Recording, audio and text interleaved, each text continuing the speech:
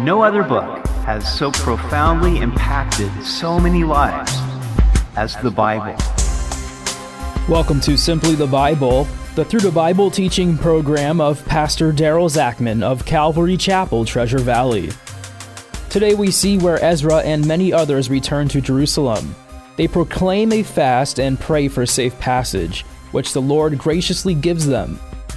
We hope you'll join us as Pastor Daryl continues in Ezra chapter 8 on Simply the Bible. We are all on the journey of life, but the journey to eternal life begins the moment we receive Jesus Christ as Lord and Savior. Today we consider the 900-mile journey that Ezra the priest and the Babylonian captives took in returning to Jerusalem. Like our journey, it was full of dangers, but they knew the one who could grant them safe passage to their destination. Now, in the first 14 verses of chapter 8, Ezra gives the names of the family heads and leaders who came with him from Babylon. There were about 1,500 men plus women and children. In the first wave of Babylonian captives 80 years earlier, there had been about 50,000. Many of the Jewish captives had settled in Babylon and were financially successful. They didn't want to uproot to return to a difficult life in Judah. We continue in Ezra 8:15. Now I gathered them by the river that flows to Ahava, and we camped there 3 days. And I looked among the people and the priests, and found none of the sons of Levi there. When camping at the river Ahava, Ezra noticed that there were no Levites in their company. Now the Levites assisted the priests and would be necessary in the service of the temple. Therefore Ezra gathered 11 capable men whom he sent to recruit Levites for the journey. And I gave them a command for Iddo, the chief man at the place Casiphia. And I told them what they should say to Iddo and his brethren, the Nethinim, at the place Casiphia, that they should bring us servants for the house of our God. Then by the good hand of our God upon us, they brought us a man of understanding, of the sons of Malai, the son of Levi, the son of Israel, namely Sherebiah, with his sons and brothers, 18 men, and Hashabiah, and with him Jeshiah of the sons of Merari, his brothers and their sons, 20 men. Also of the Nethinim, whom David and the leaders had appointed for the service of the Levites, 220 Nethinim. All of them were designated by name. Ezra was successful in recruiting these servants, for the good hand of God was upon them. He knew his cause was blessed by God, and so he boldly asked his countrymen for their help. Now, when you know that your cause is right, you can boldly ask for help. The Holy Spirit is a gentleman. He will not force us. This is perhaps the reason he appears in Scripture as a dove, gentle and peaceful. God does not want people to be forced to serve him. He wants them to offer themselves willingly because they love him. But sometimes God may use us to encourage those whom God is calling. But for whatever reason, they're hanging back.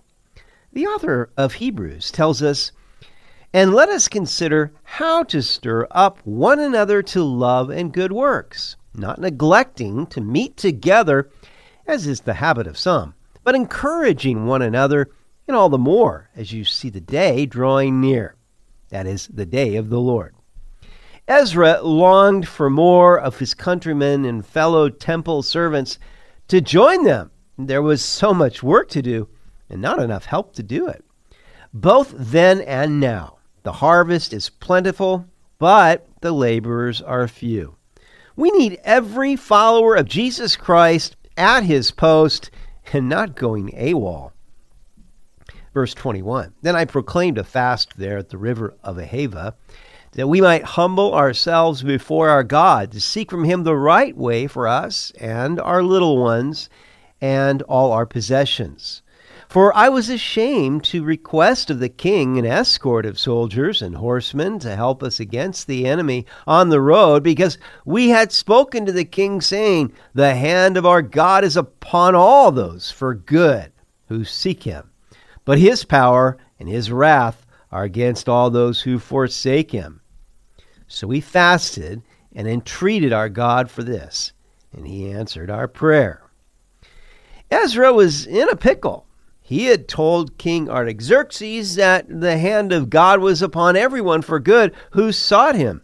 Therefore, on this spiritual pilgrimage, he did not ask for a military escort, but they faced an estimated 900-mile journey from Babylon to Jerusalem. They were carrying thousands and thousands of pounds of silver and gold and valuable articles. They had women and children. And in those days, banditry on the roads was a common problem.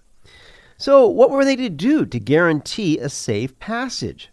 Ezra didn't want to go back on his word to the king. Neither did he want to stop trusting in the Lord to protect and keep them. Therefore, before venturing on the journey, he proclaimed a fast so that they might humble themselves before God and seek from him the right way by which they might avoid any unneeded hostilities.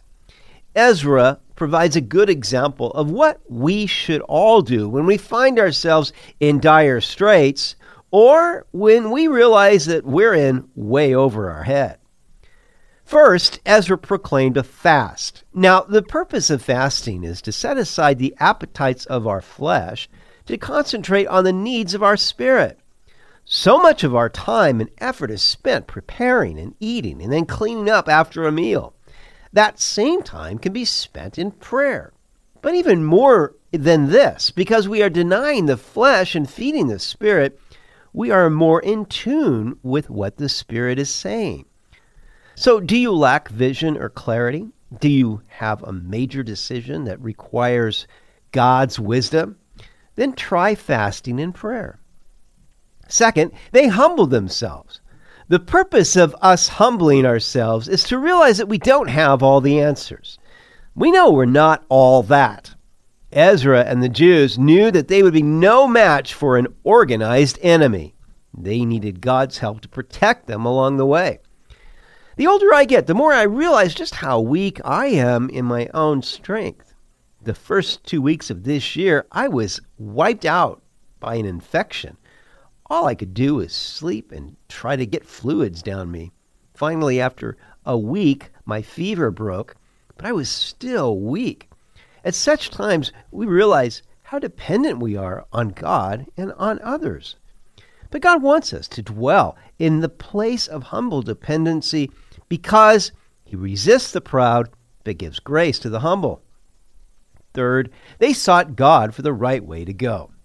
They did not have the cloud by day and the pillar of fire by night to guide them as Moses did and the children of Israel when they went through the wilderness. So, like us, if they wanted God's guidance, they had to seek it from an invisible God. But that's where faith is required. And without faith, it is impossible to please God. I am fully convinced that God is willing to show us the right way if we seek him. Jeremiah 33:3 says, "Call to me, and I will answer you, and show you great and mighty things which you do not know." It has been well said that God is all that we take him for. He is I am, the becoming one. In other words, whatever it is that you truly need, God will be that for you if you seek him. God answered the prayer of these returning exiles, and they arrived safely at Jerusalem.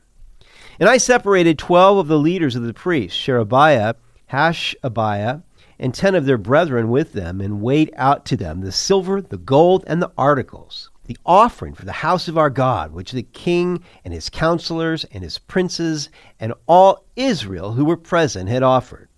I weighed the treasure as I gave it to them and found the totals to be 24 tons of silver, 7,500 pounds of silver articles, 7,500 pounds of gold, 20 gold bowls equal in value to 1,000 gold coins, fine articles of polished bronze as precious as gold. This great treasure included all that the king and his officials gave them, along with all that they collected from all Israel, including themselves, who wanted to donate to the house of the Lord. And I said to them, you are holy to the Lord. The articles are holy also. And the silver and the gold are a free will offering to the Lord God of your fathers. Watch and keep them until you weigh them before the leaders of the priests and the Levites and heads of the fathers' houses of Israel in Jerusalem, in the chambers of the house of the Lord. So the priests and the Levites received the silver and the gold and the articles by weight to bring them to Jerusalem to the house of God. So they took a very detailed inventory before they left, and they would do the same thing when they arrived in Jerusalem. Now there's a beautiful lesson in stewardship here. They were holy to the Lord, as were the offerings that had been entrusted to them. And it was their duty to watch and keep them until they delivered them safely to their final destination. They were simply to guard what had been entrusted to them. I like what Warren Wiersbe says about this passage. In one sense, this event is a parable of the Christian life. God's people are on a difficult and dangerous journey to the heavenly Jerusalem, and the Lord has committed certain of his treasures to us. Our task is to protect what he's given us and be ready to give a good account of our stewardship when we get to the end of the journey. The only difference is that in our journey, God expects us to invest and increase the treasure and not just guard it. You may ask, what are these treasures entrusted to me? Your time, talent, treasure, and the truth that God has given to you through the gospel and his word. Are we keeping and multiplying these things that have been entrusted to us? Verse 31. Then we departed from the river of Ahava on the 12th day of the first month to go to Jerusalem. And the hand of our God was upon us. And he delivered us from the hand of the enemy and from ambush along the road. So we came to Jerusalem and stayed there 3 days. Now on the 4th day, the silver and the gold and the articles were weighed in the house of our God by the hand of Meremoth. And so with that, they weighed everything, and all the weight was written down at that time. And it was precisely what they had at the beginning. Nothing was lost. The children of those who had been carried away captive, who had come from the captivity, offered burnt offerings to the God of Israel, 12 bulls for all Israel, 96 rams, 77 lambs, and 12 male goats as a sin offering. All this was a burnt offering to the Lord. We can only imagine what joy it was for Ezra and these returning exiles to come to Jerusalem for the first time and present their offerings at the temple of the Lord. And they delivered the king's orders to the king's satraps and the governors in the region beyond the river. So they gave support to the people and the house of God. Ezra faithfully delivered the king's orders to the satraps and governors on the east side of the Euphrates, and they obeyed the king and helped the Jews with the house of God. God got them safely to their destination with no loss. He will do the same for you if you trust in him with all of your heart. You've been listening to Simply the Bible, the Through the Bible teaching program of Pastor Daryl Zachman of Calvary Chapel, Treasure Valley. For more information about our church, please visit our website at calvarytv.org. To listen to other episodes, go to 941thevoice.com or check out our iTunes podcast. If you have questions or comments, please call or text us at 208-319-4860. That's 208-319-4860. Tomorrow we'll see that when Ezra arrives in Jerusalem, he does not find things as he expects. The men of Judah have sinned greatly against the Lord. We hope you'll join us as we continue through the book of Ezra on Simply the Bible.